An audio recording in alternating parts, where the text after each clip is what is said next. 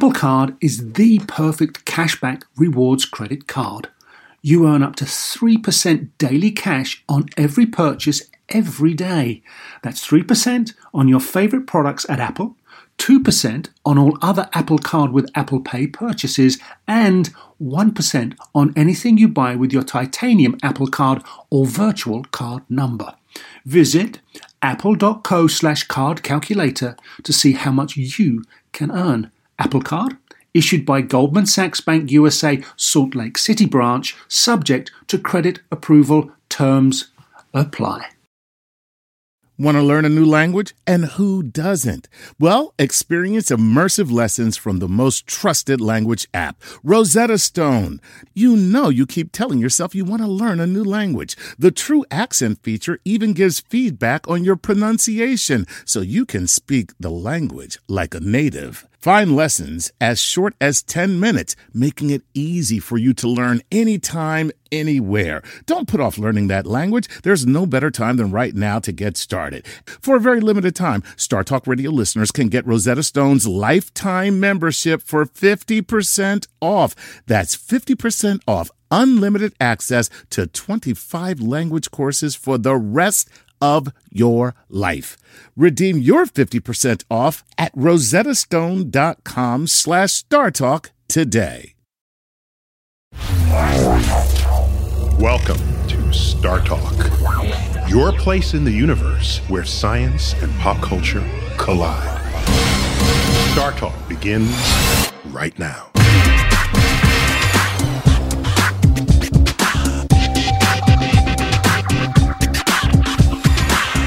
Welcome to Star Talk Radio. I'm Neil deGrasse Tyson, your personal astrophysicist. Actually, you might have other personal astrophysicists.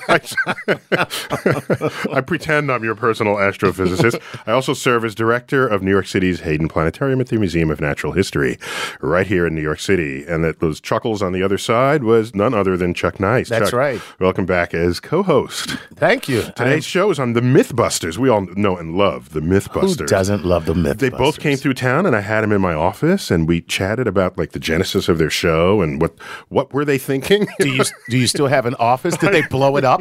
Did they blow up your office? Because they blow up everything. Yeah, they touch stuff and break it, and it's been a stable on the Discovery Channel for like 10 years. Yeah, very successful show. Wow, how many shows last 10 years? Very few. Very few.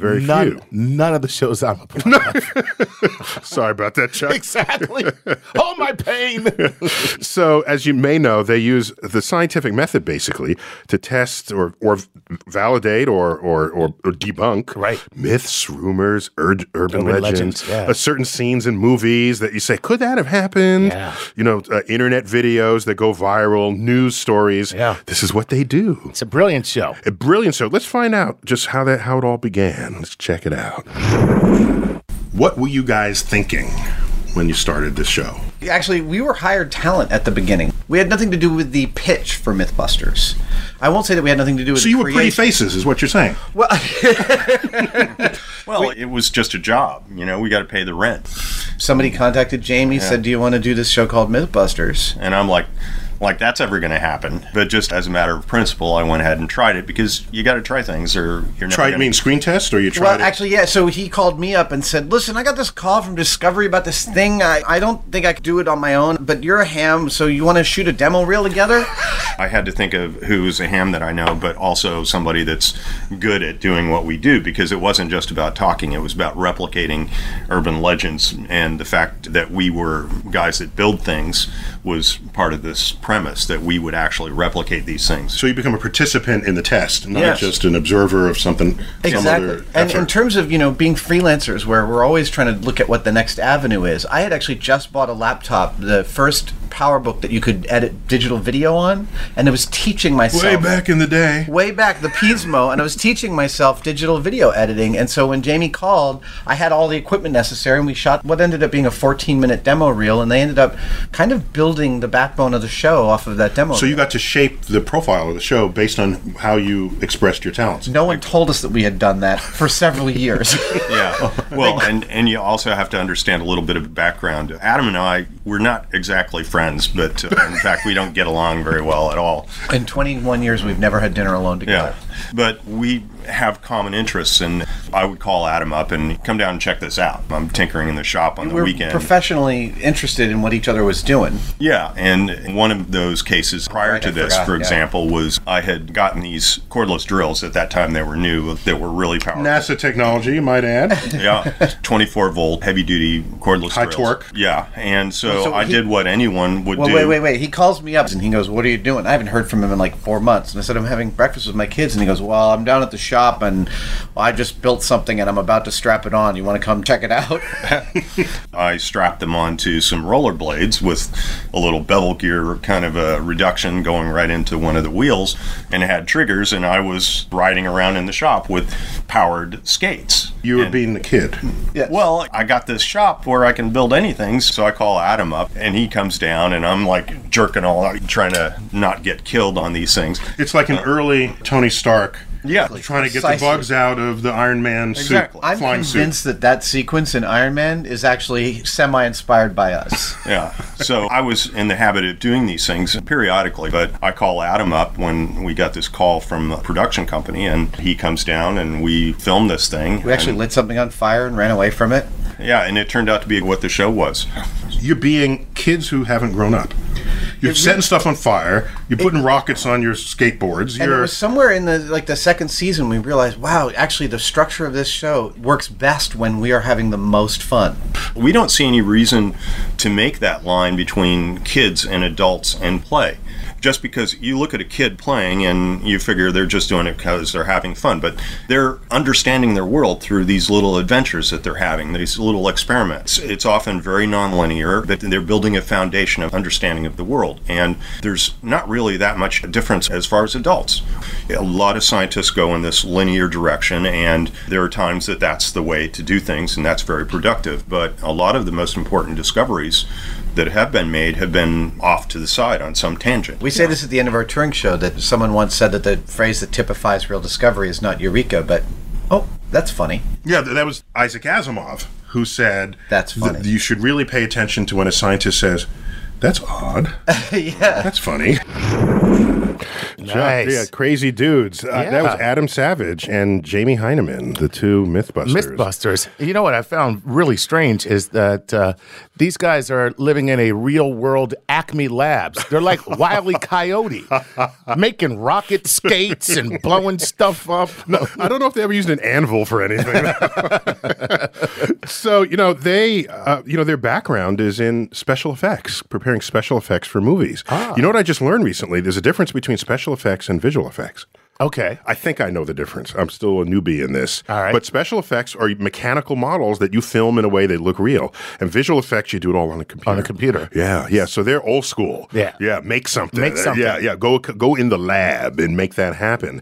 And what intrigues me is they know and they understand that if you play, you're doing science. If you play without rules, right? Just break something, try something, and kids do this all the time. Yes. You got how many?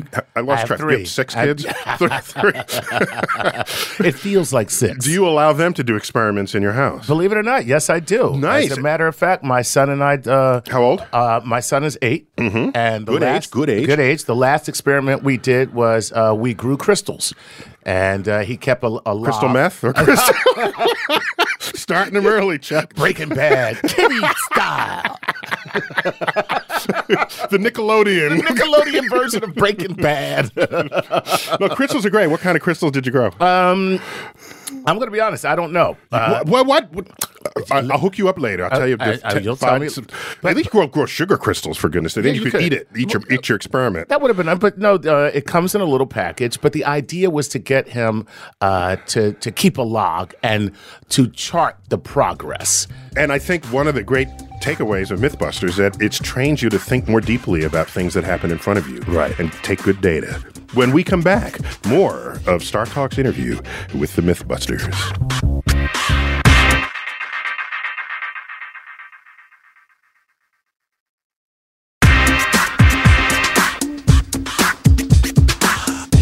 Welcome back to Star Talk Radio. I'm Neil deGrasse Tyson. Co-host today, Chuck Nice. That's right. Tweeting at Chuck Nice Comic. Thank you, sir. Yes, I am. I follow you, by the way. Oh, and I don't follow that many people. I just want you to know. Well, I feel honored. You on the list.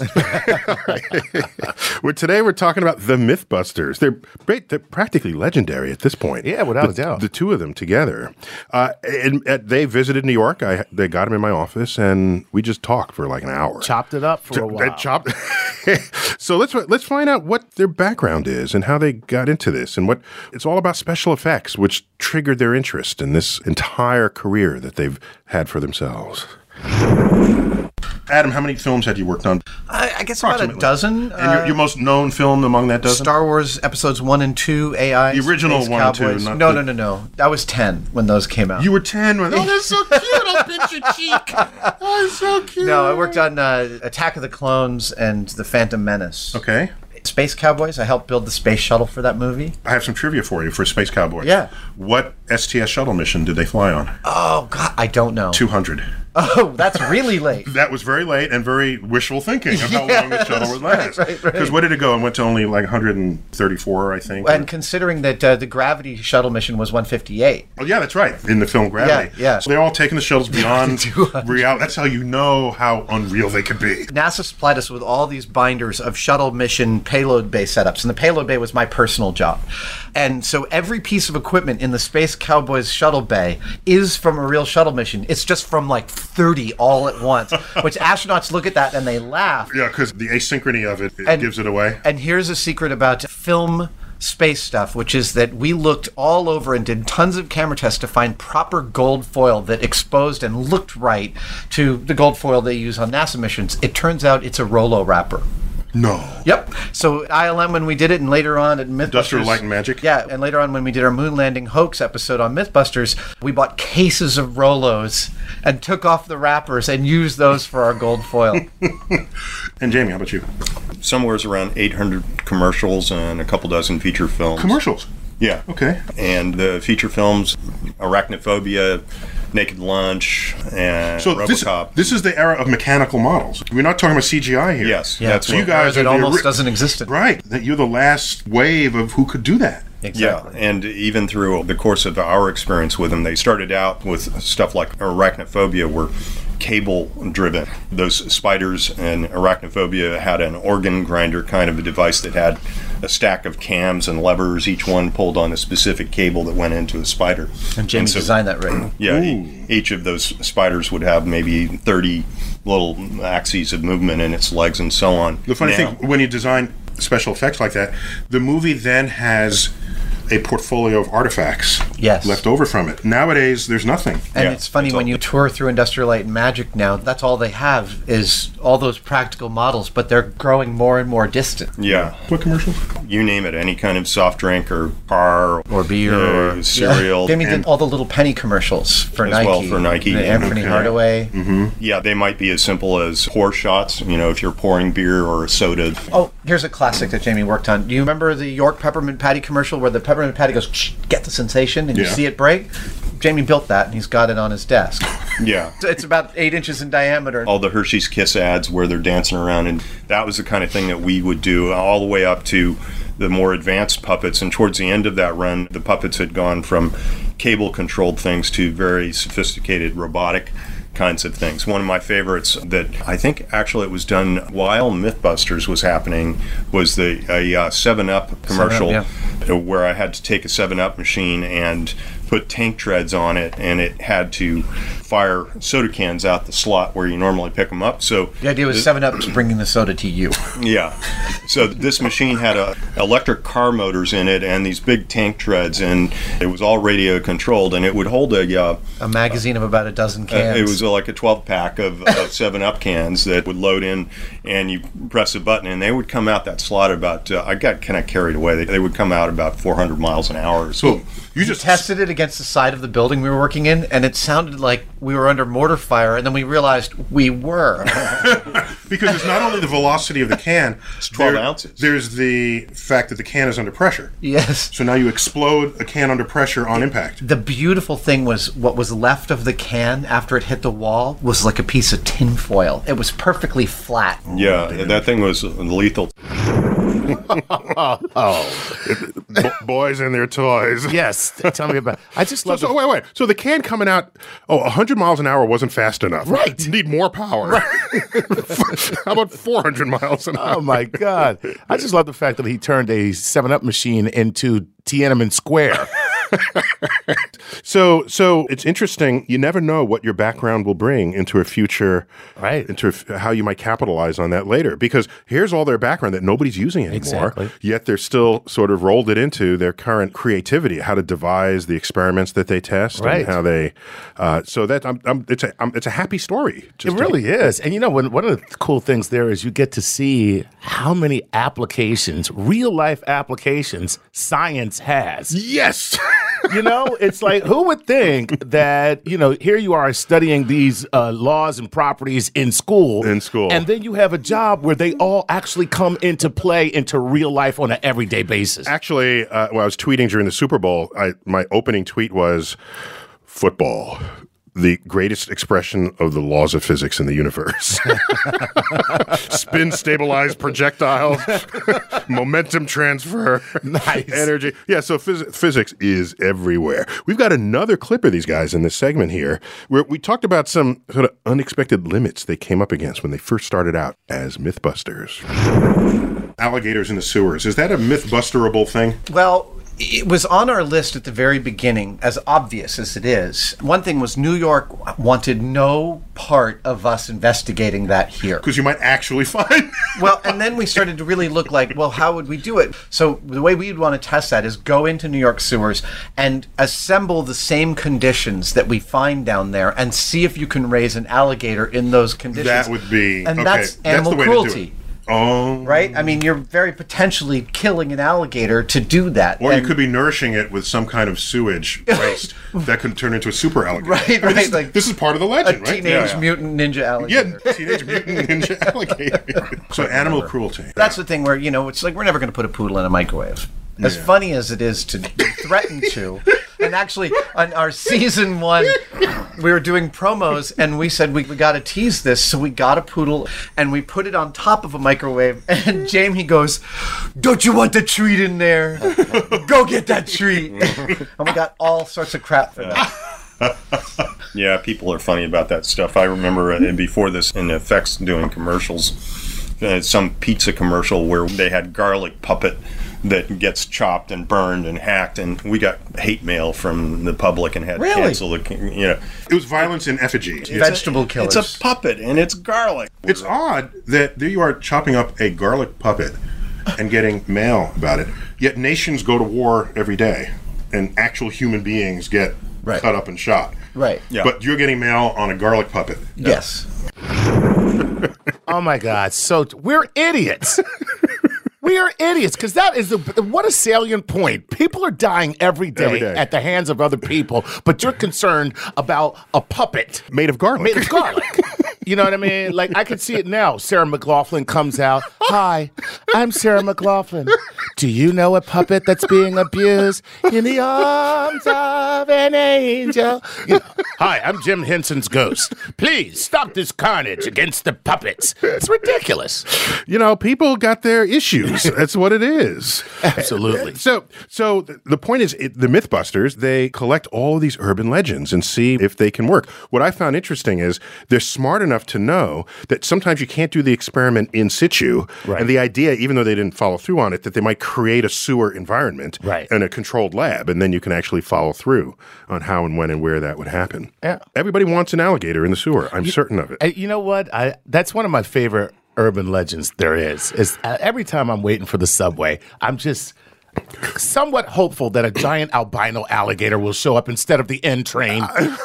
An albino alligator. Exactly. Do you know that you know why we fear reptiles? Why? It's been interestingly hypothesized. Right. Because back before the dinosaurs went extinct, our mammal ancestors were running underfoot, trying to avoid becoming their lunch or their hors d'oeuvres. And so they were reptiles. Nice. And so deep within our DNA, we fear reptiles. And all the old B-movie aliens, they were reptiles. And here all this time, I thought it was because they were icky. When we come back, more of Star Talk Radio's interview with the Mythbusters.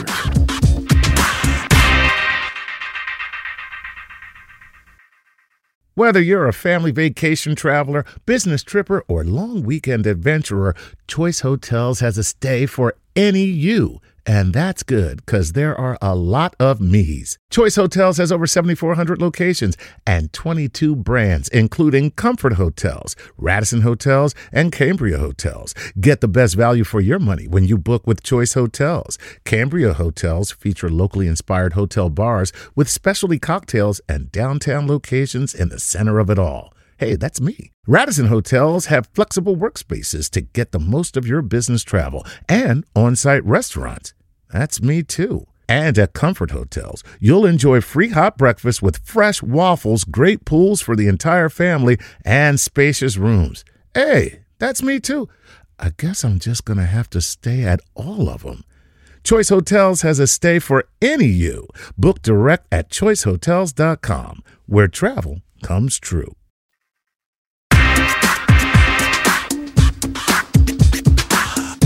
We're back, Star Talk Radio. Your astrophysicist here, Neil Tyson. Chuck Nice with me. Yes. Yeah, we're talking about the Mythbusters. But before we get back into it, you were talking about, and I was thinking about this, how reptiles, and I was thinking, wow, that is fascinating, because everyone has a visceral fear of reptiles. Yeah, we think it dates all the way back to when we were running away from T-Rex, basically, 65 million years ago. Our mammal ancestors, deep within our DNA code, is a fear of reptiles. Nice. And look at all the B movies and even in Star Trek. Even in Star Trek. The famous Gorn. That was a reptile if there ever was one. Absolutely. Right. So it's just fun to think about that. That is. And you know who checks a lot of this is Snopes.com. Have you ever gone there? Yeah. Oh, just go and hang out, tell other people about it. They report on whether any of these urban legends are true or not. Right. And the poodle in the oven, that's the classicest case of an urban legend. And they say, no, of course it's not true. But it tells us that people fear technology that they don't understand. That makes sense. Yeah. So I got another clip with the Mythbusters, and we talk about how special effects that they had worked on creates the illusion of reality. But the Mythbusters do the opposite. Let's find out.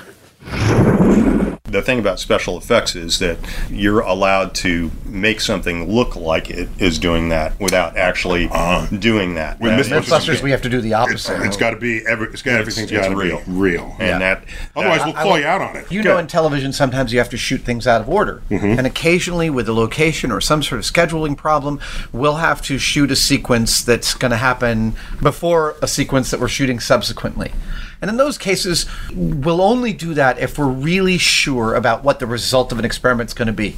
And every time we do that, we get screwed. The experiment doesn't turn out the way we expect. And so we have learned never put our eggs in one basket like that. Never count on a specific I'm a result. shadow length checker. I know if you filmed something before that should have been after. Oh, right. Because your shadows don't lie.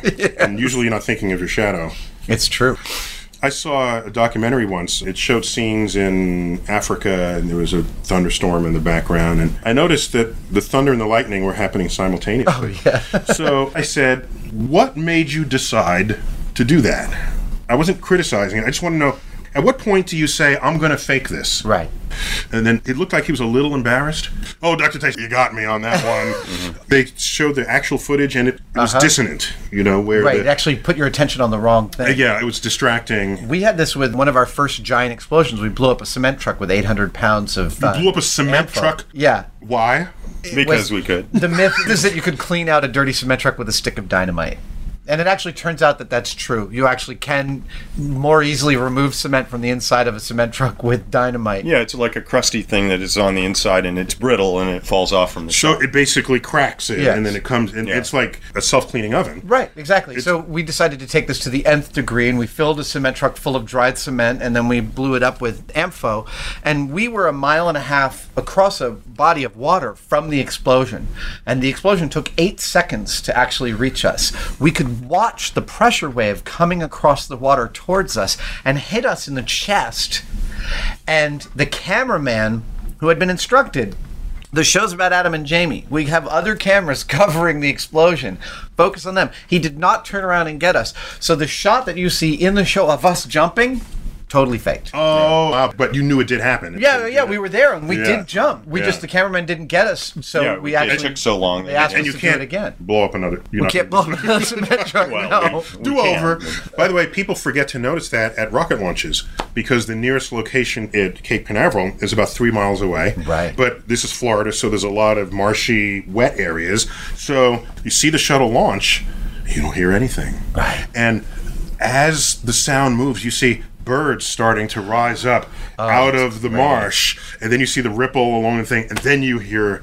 But people are just looking up like that. You have to know to look around, and to catch the rest And it's of a that. lovely thing, that delay. This is why 1,000 people got injured in Chelyabinsk, Russia. That's why. Because the asteroid that blew up over that town was brighter than the sun. Wow. In early morning during their breakfast. It was an air blast. And so light is beaming through their breakfast So they window. all look out the window. You know, Steven Spielberg alien style, Right, right? right. And so they say, what is that? And they all walk up to the window. Note to self. Bam! Wow. Then the shockwave hits, and all of the glass in the entire city shatters into people's faces. It's a good note. If the sun comes out at night, don't look out the window. Look and find out what. Wait. Open the door. The door is perfectly fine. See, now, if that had been Compton, nobody would have gone to the window. Because when you see a bright light shining in your window in Compton, you know it's the police. Is that where you live? I don't know. Yeah, so they, again, there's Pete, they like blowing stuff up. And who would have thought this about cement trucks? My goodness. Yeah. Seems to me you could just tap it on the outside to crack it or something. about that? And then do you still have a truck when it's done? And therefore, of what use is this activity to clean out the truck if you don't have a truck? Don't even understand. Yeah. Anyhow, when we come back with my interview with the Mythbusters, we just find out more about specific tests that they've done. What's the most expensive one, for example? I want to find out. Oh, I can't imagine. If the cement truck isn't up there, I can't It's even not. imagine. All right, we'll be right back.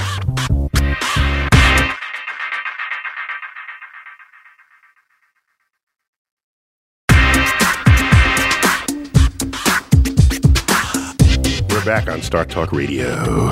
Chuck Nice with me. Yes. This Mythbusters are crazy guys. I love these guys. Mythbusters are Adam Savage and Jamie Hyman. I had him in my office. So there.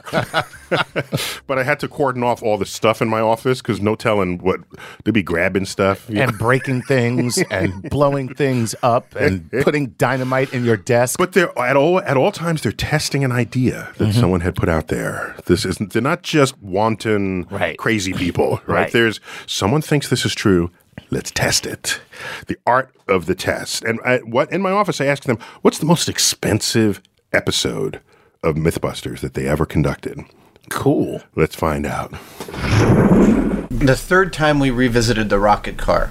It's an original Darwin Award myth where a guy strapped a military jet-assisted takeoff rocket to his Impala and supposedly flew 1 mile through the air, embedded into a mountain, and they pulled his teeth out of the wreckage to identify him. That was actually our very first episode. So you wanted to of redo Mythbusters. that? Well, we did it first 10 years ago. Yeah, that's something I want to do. Then we did it a second time where we got these really powerful rockets that blew up on the stand. So we spent $20,000 on these rockets. Everything we did worked perfectly. The rockets blew up. It took us another 5 years to convince Discovery to fork over enough dough to do it for real. And this time we did 2 launches last summer in the Mojave Desert. One with a car hitting a bump in the road and the other with a real straight-up ramp. But why is that interesting? Sure, I put rockets on my car, I fly.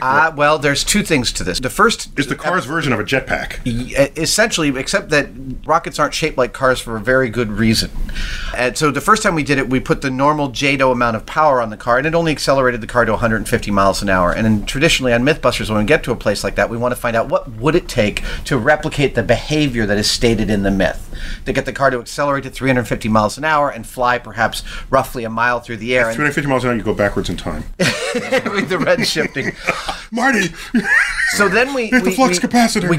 The math said to get the car up to that speed, and we attempted to balance correctly using, model rocketry formulas to get the rockets in the right place. The question is if you have the car balanced and the rockets in the right place and they have enough power, will they actually make the car fly straight and true? And that was the answer we hadn't fully come to as the second part of the story. That was half of the design concern in the Apollo era. Have you have a straight rocket? How do you point it? How do you aim it? Right. Yeah. Well, we, of course, could have gone to a place where we start to add fins and do other things to this car. We get people that say, why don't you just put fins on the thing or aimings? And we say, that's a car-shaped rocket. We want a rocket car. Gotcha. Yeah. For us, there's an ethical difference. Your formula said that you'd be able to fly at 350 miles an hour. Yes, according to the amount of rocket power. So did it? It never really got the chance to. They were so unstable that they. So the answer is no. The answer is say no. Let me hear you say. The answer is did no. It work? Well, the scientist in me wants to say, I guess on an infinitely straight track, maybe, but with us going off a bump in the road, it's too unstable, and they bounced after about 300 They did what I feet. was talking about, which is they interact with the ground rather quickly. You guys have a whole euphemistic vocabulary. The other favorite term is catastrophic failure. That is my favorite engineering term. Yeah, we use that all the time on this show. Or in rocket propulsion lore, there are rocket launches that succeed and others that are rich in learning opportunities. So that one cost them, when all was said and done, like tens of thousands of dollars just for the rockets and cars. Right. So they made a brief mention of the Darwin Awards at the beginning. It was rumored that the person who did that originally, who died, of course, was eligible and possibly won the Darwin. It turns out he didn't win the Darwin Awards, whether or not that even happened. Right. But you know about the Darwin Awards? Yes, it was for the dumbest ideas ever. No. That's not the Darwins? No. Well, yes, that's an element of the Darwin Award. Oh, okay. It has to be an idea that you execute that is so dumb that you end up dying from it. Oh, I didn't know that was a prerequisite. Yes, and that takes your genes out of the gene pool. Oh, there you go. Purifying whoever remains. Who's ever right. Making sure that you can't breed. Right. Actually, or the act of you performing this stupid thing, if it doesn't kill you, it at least sterilizes you, which, as far from a Darwinian perspective, is the same thing. Same thing. Because you're no longer going to add. So forget it. You're done. Exactly. And so you don't actually want to win a Darwin Award. No. I got a great trick, but I can only do it once. The first person to fall into a black hole would win a Darwin Award. So once again, I mean, I don't want to misrepresent the portfolio of their activities. Yes, people love blowing stuff up, but a lot of it is not blowing up. It's simple things and thoughts that people had, and they wanted to test it. So now here's the thing, and I'm not disparaging these guys at all. However, if you wait, hold your however. Okay, we're going to go to break. And Chuck has a however. We're going to go to break. We'll come back and we'll find out why you're not disparaging them. Okay. All right, check it out.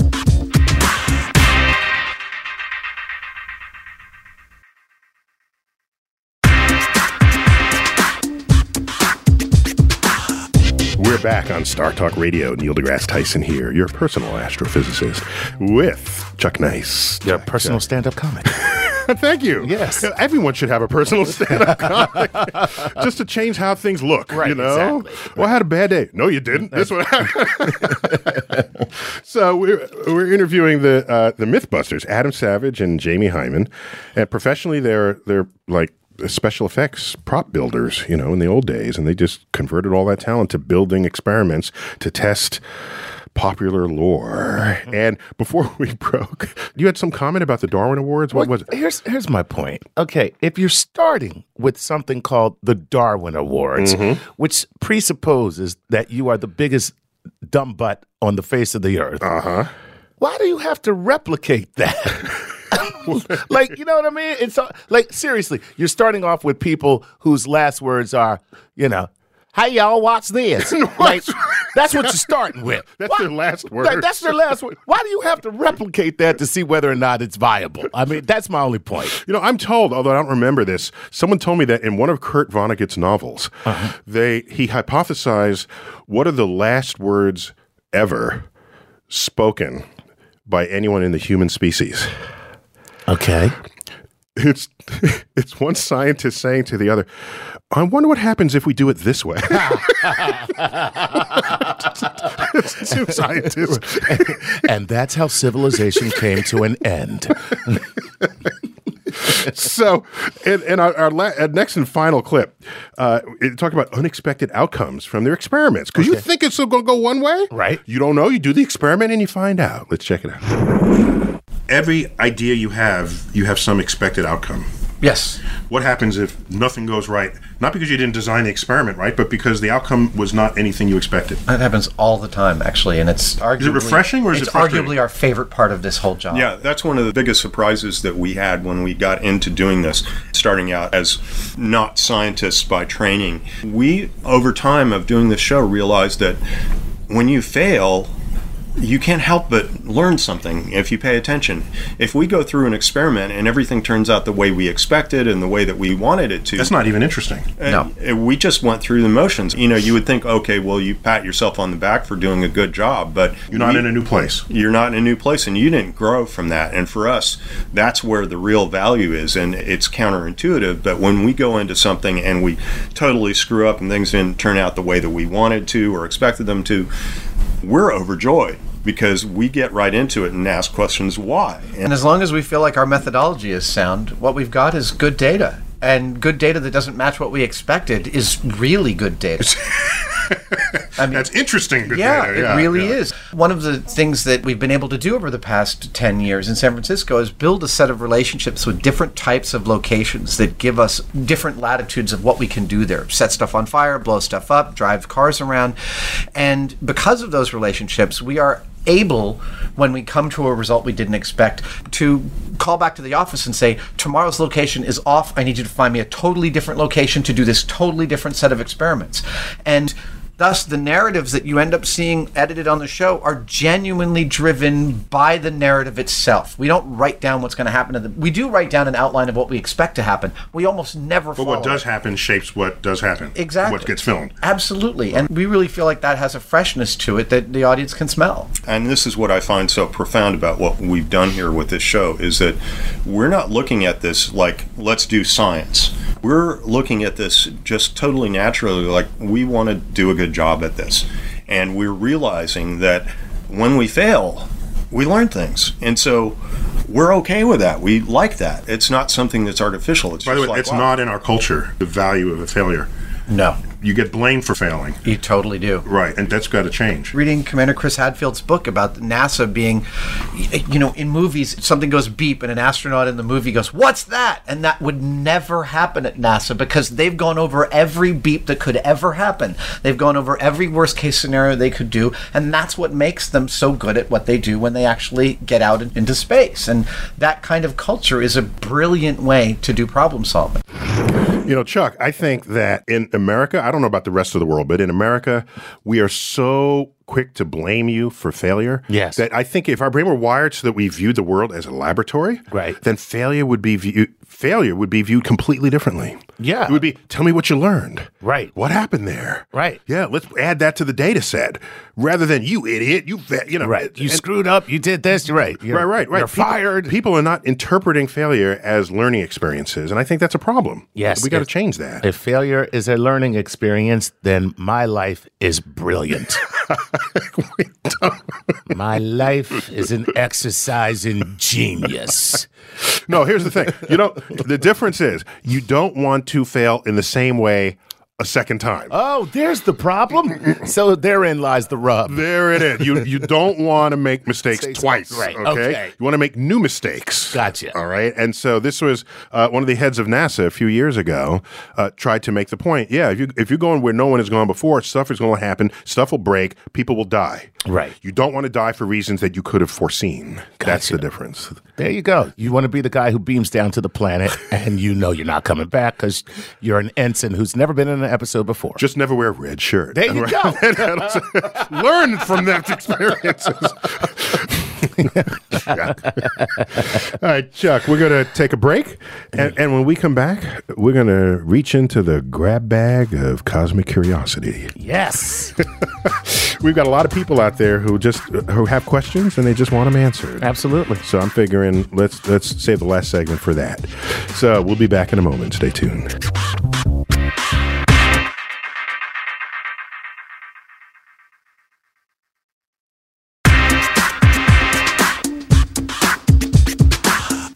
Chuck, this is the Q&A part. Yeah. Is this themed this time, or is it? Well, no, these are just general questions, general inquiries from our listeners. General, so it's a grab bag. It's a grab bag. Okay, Yes. I have not seen these questions before. That's what makes this exciting is the fact that you do not know what you are going to be asked. We're not trying to stump you. But if you do, I'll just say I'm stumped. Go on to the next question. See, and that's how you know that you're actually smart. Only smart people do that. Like, hey, man, I don't know. I don't know. Right. It's the dummies that are just like, well, you see, the reason why that is. All right, so you ready? Yeah, go for it. Okay, here's our first question. This is from Trayvon Thomas. I wonder what color he is. I'm sorry, Neil. I'm sorry, that was wrong. Here we go. I know that was rough. This is from Trayvon Thomas. If the multiverse theory is true, is it possible to travel to other universes? How would it be possible for us to exist in those universes if they have different laws of physics? Ooh. Oh, that is cool. Yeah, so evidence suggests, well, not evidence, cogent theoretical analysis of quantum physics and general relativity suggests that there may, in fact, be a multiverse. We have no data on this right now. So these are ideas at the frontier of the exploration of physics. And if there is a multiverse, it means we are just one of many other universes, all with different bubbles. There's an evil Chuck Nice somewhere on another universe. I was going to say that Chuck Nice had a mustache and beard, but you got one in this universe. So mine does not. So that's the good Chuck Nice. You are the evil one. You ever think of that one? Did not think of that. Okay. But now it makes so much sense. Because we all think we are good, don't we? Exactly. It makes so much sense. Hitler saying, yeah, I'm good. I'm a good man. Yeah. Wow, that's funny. You just gave me a picture of like really nice Hitler. You know what I mean? In another multiverse. In another multiverse. Right. And then the bad people don't like him because he's nice. Exactly. Exactly. So each of these universes would have it's likely that they would have a slightly different laws of physics. Okay. Perhaps a different charge on the electron, a different gravitational constant. The gravitational constant is a term in the equations of gravity that Isaac Newton first wrote down. Okay. And it tells you it's a measure of how strong gravity is relative to other forces in the universe. If those are slightly different and you got a ticket to that universe, I'm sorry. Sorry for you. Yeah, right. Things aren't going to work out very well for you. They will not end well. They will not in end that well. universe. So you really do need a universe with the same laws of physics, because the very forces that bond the molecules and atoms in your body rely on the values of the laws of physics that are in our universe. Right. So yeah, you send something else into that universe to check it out first. Right. Like what's his face? The little robot. I forget now. I'll forget it. What was the little robot? Which robot? Another Steven Spielberg robot, and the world had been destroyed. Wall-E. Wall-E. Right. We're going to send Wall-E. Send Wall-E. Send Wall-E. No, I have a better idea. Send one of the crash test dummies. That'll work. They're cool with it. They're down with this kind of thing. They die every day. Every day. There you go. All right. Thanks for that question, Trevor. All right, Trayvon, way to go. This one is from, I love it, James Brown. That's all. I just had. Let me hear that again. So that was as Eddie Murphy said, that's a whole James Brown lyric right there. Right there. So this is from James Brown. To quote Dr. Tyson, he's quoting you, heavy elements are forged in the cubicles of dying stars. Crucibles. Oh, crucibles of dying stars. Wait, did you misread that or did he miswrite it? I misread that. So what do we have you for? Aren't you college educated? Indeed I am, but I'm only here because I'm charming. Okay. In other words, to get protons to stick together, they need high heat and pressures. So why wasn't there enough pressure to create anything heavier than hydrogen and helium in whatever started the Big Bang? Ooh, snap! Yeah, this guy has done some thinking here. I like it. Ooh. Okay, so good one. So at the beginning of the universe, he knows that the conditions were just right to not only forge matter out of energy. This is where you get your protons that are the nuclei of hydrogen. Hydrogen is the simplest element. That's the one that was up in the corner of the periodic table. Exactly. The whole periodic table begins there. Yeah, right there. Right there. Yeah. One proton. The first step. The first step. And helium has 2 protons, and lithium has 3 protons, and this goes on and on and on. Carbon has 6 protons. Everybody's got a unique number of protons, and that's the identity of the element. So here we start with hydrogen. We take protons, slam them together, we make helium. Okay. So why don't we keep making other elements in the early universe? We do a little bit of lithium is made, trace amounts. And that's because the universe at that time was a little depressed. And so needed a little lithium. They said, we need some, let's make some of that. Make some lithium. Some of that. Right. So watch what happens.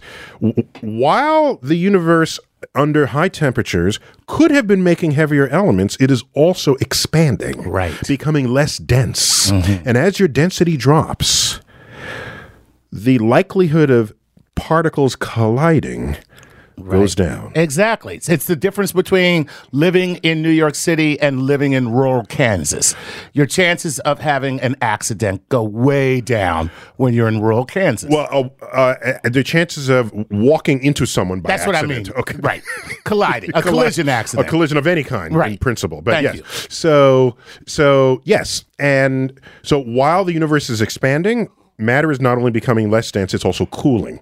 And so the speeds of these particles drop. Gotcha. And so, in fact, you can look at how much hydrogen and helium is in the universe, in parts of the universe that have not been altered severely, and go back and deduce what those conditions must have been. At the same time, you can go back and derive these from first principles, and those two calculations match up. Gotcha. And so that's why we have very high confidence in what was going on in the early universe. Nice. Yeah. And whereas in a star, you make your hydrogen, you have your helium, right. And you just keep going up the chain, and you are hot, you are dense. The stuff doesn't get less dense down there; it gets even more dense. Right. You're good. Good to go. See, so okay, man, that's great. Yeah, I said it gets more. It doesn't. It just gets. It's there contained, whereas the universe is expanding and cooling. Right. That's the difference. Great question. That is a great way to go, James Brown. James Brown, give me another. Okay. All right, here we go. This is from Brian Kearney. Okay, he says Alan Turing's early work. Turing. Alan. Did you misread that as well? That is now that's misspelled. Okay. It's Alan Turing. Turing. Early work was on self-organizing organizing systems. Given a cosmic perspective, would entropy give way to equilibrium and then begin self-organization, or is the elegant order we see in the universe just Newtonian? So is it all gravity's fault? These people are doing their homework. Yeah, some people are doing their homework. Oh my right now, God. man. Yeah. Man. Yeah, check it out. I got to tell you, man. Brian. Man, you're making me work here. Yeah, Brian, all you right. got deep, Brian. You got deep. So let me sort of unpack that. Yes, please do. All right. So the universe, as we expand, is cooling. Right. The entropy is increasing. This is the disorder in the universe. Correct. All right. And so you can ask, if you have disorder, if disorder is increasing, how do you ever have order? You get disorder if there's no source of energy pumping into the system. Gotcha. It's that simple. So why is there order on Earth? Why is there life? Why is there complex life rather than complete disorder? Because we are in orbit around a sun that is providing energy. Right. But in the big picture, the sun will ultimately die. Correct. And it will not regenerate. And anything on Earth would then also die along with it. Right. All right, because that was our source of energy, propping up the complexity of our systems against the disorder that would otherwise ensue. Right. So it's only about what is your source of energy and what is not. That's all it comes down to. Gotcha. Stars are a great source of energy. They last a long time. They're very efficient. Right. And so that's why you can have pockets of complex stuff going on. They're the LED light bulbs of the universe. They keep on going. They just keep on going. Yeah. Right. Yeah. So that was a stretch there, but hey, I'm helping you. I'm saying, I'm okay. trying to make it relatable. Oh, by the way, on the subject of LEDs, Yes. the Nobel Prize in Physics Yes. for 2014 was on the discovery of blue LEDs. Right. Which gave us white light. Is that what it is? It allows us to have white light? Yes, because we had red LEDs, Right. and green LEDs. And green LEDs. That's RG. RG. We need the B. We need that B. There's the B. There you go. RGB gives you white and every other color in the spectrum. Sweet. Nobel Prize. Nobel Prize. That's Yeah. all it was to it. Just one little color got you a Nobel Prize. If I had known that, You could have done that long ago. please. Are you kidding me? That's all it took was one little color? Are you kidding me? All right. Well, there you have it. Well, we got Brian. like 30. We're going to have to save these questions for another time. Ah, man, we're out of time already. Man, I got to talk faster next time. No, you don't. This was You good. liking it? It was This good? was great. Yeah, okay. I learned some stuff. All right, some stuff. I learned some stuff. And we got to hear James Brown. You've been listening to Star Talk Radio. I'm Neil deGrasse Tyson. Chuck Nice, thanks for being with me as always. Always my pleasure. And as always, keep looking up.